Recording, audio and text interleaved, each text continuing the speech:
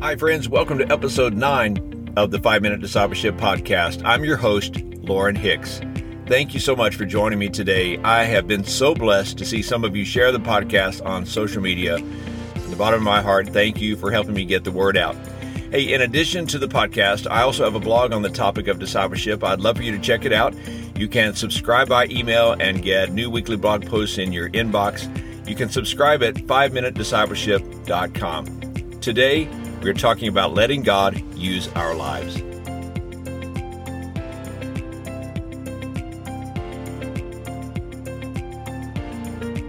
One of my most vivid childhood memories was at the age of 9. I was sitting on the front row of our church. It was a Sunday evening service. We had a guest speaker that night. It was a missionary from the West Africa country of Sierra Leone. As a 9-year-old, I sat on the edge of my seat, just riveted at the stories of this man and his family taking the message of Jesus to people who had never had an opportunity to hear, and stories of lives being changed and transformed and churches that were being planted. But I remember the missionary that night speaking to the church, calling us to evangelism, calling us to take the gospel to the ends of the earth. At the end of the message, the missionary called for a response. The church got up from their seats, came to the altar. I remember kneeling on the front row there of the church, praying about what God would have me do in my life to serve him. It was an incredible encounter with the Lord that night as God called me into ministry. You know, that was 40 years ago as I was kneeling there, and I remember it just like it was yesterday. Such a powerful experience of my life, God calling me into ministry. You know, the Lord has confirmed that call in my life many, many times. I sincerely believe that God calls people into specific ministry. But the truth is, we are all called to give our lives to Christ in response to the gospel. I've often thought that if Jesus would leave the glory of heaven to save us and to forgive us, to cleanse us from our sins, how could we not say yes to him? Today, our scripture reading is from Isaiah chapter 6, verse 8. The prophet Isaiah said, "Also I heard the voice of the Lord saying, 'Whom shall I send? And who will go for us?' Then I said, 'Here am I, send me.'" What a powerful response from this prophet, hearing the voice of God. God saying, "Who will go? Who can we send?" And the prophet saying, "Lord, send me. I am willing to go for you."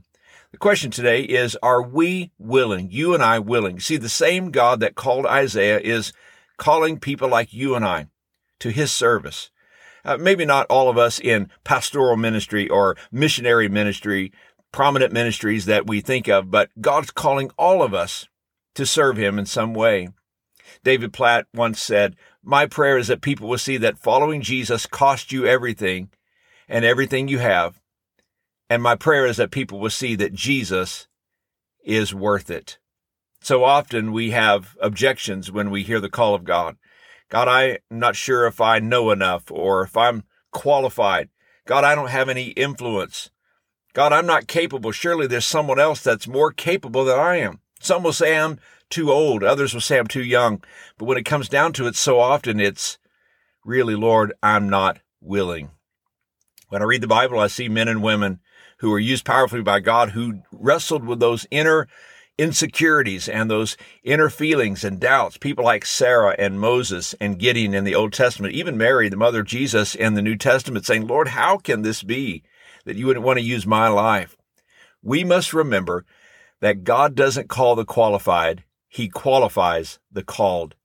God is not looking for ability. He is looking for availability. Most of us will not stand on a stage and preach sermons, but we will all hear the voice of the Spirit calling us to speak up for Jesus, to share our faith, to be a witness. In those moments, our flesh often resists. We might say, "Well, Lord, I don't have the ability. I'm not sure I can pull it off. I'm not good at talking to people. After all, God, I'm not a preacher." There's a passage of scripture in 2 Corinthians that I love. It's found in chapter 2, verses 1 through 5. The Apostle Paul says, "When I came to you, I did not come with eloquence or human wisdom, as I proclaimed to you the testimony about God. For I resolved to know nothing while I was with you except Jesus Christ and him crucified. I came to you in weakness, with great fear and trembling. My message and my preaching were not with wise and persuasive words, but with a demonstration of the Spirit's power, so that your faith might not rest on human wisdom, but on God's power. Listen, this is the Apostle Paul. You would think that he would enter the room like a professional with courage and eloquence and charisma, but no, he said he comes in with weakness, great fear, and trembling. When Paul finished speaking, people had met with God. When he stepped away from the podium, men and women had heard from the living Savior. It has never been about man and his ability. Friends, it has always been about God and his ability. You see, being used by God is simply a matter of saying yes to his will, his direction, and his leading. He sees in us what we do not see in ourselves. The question today, are you willing?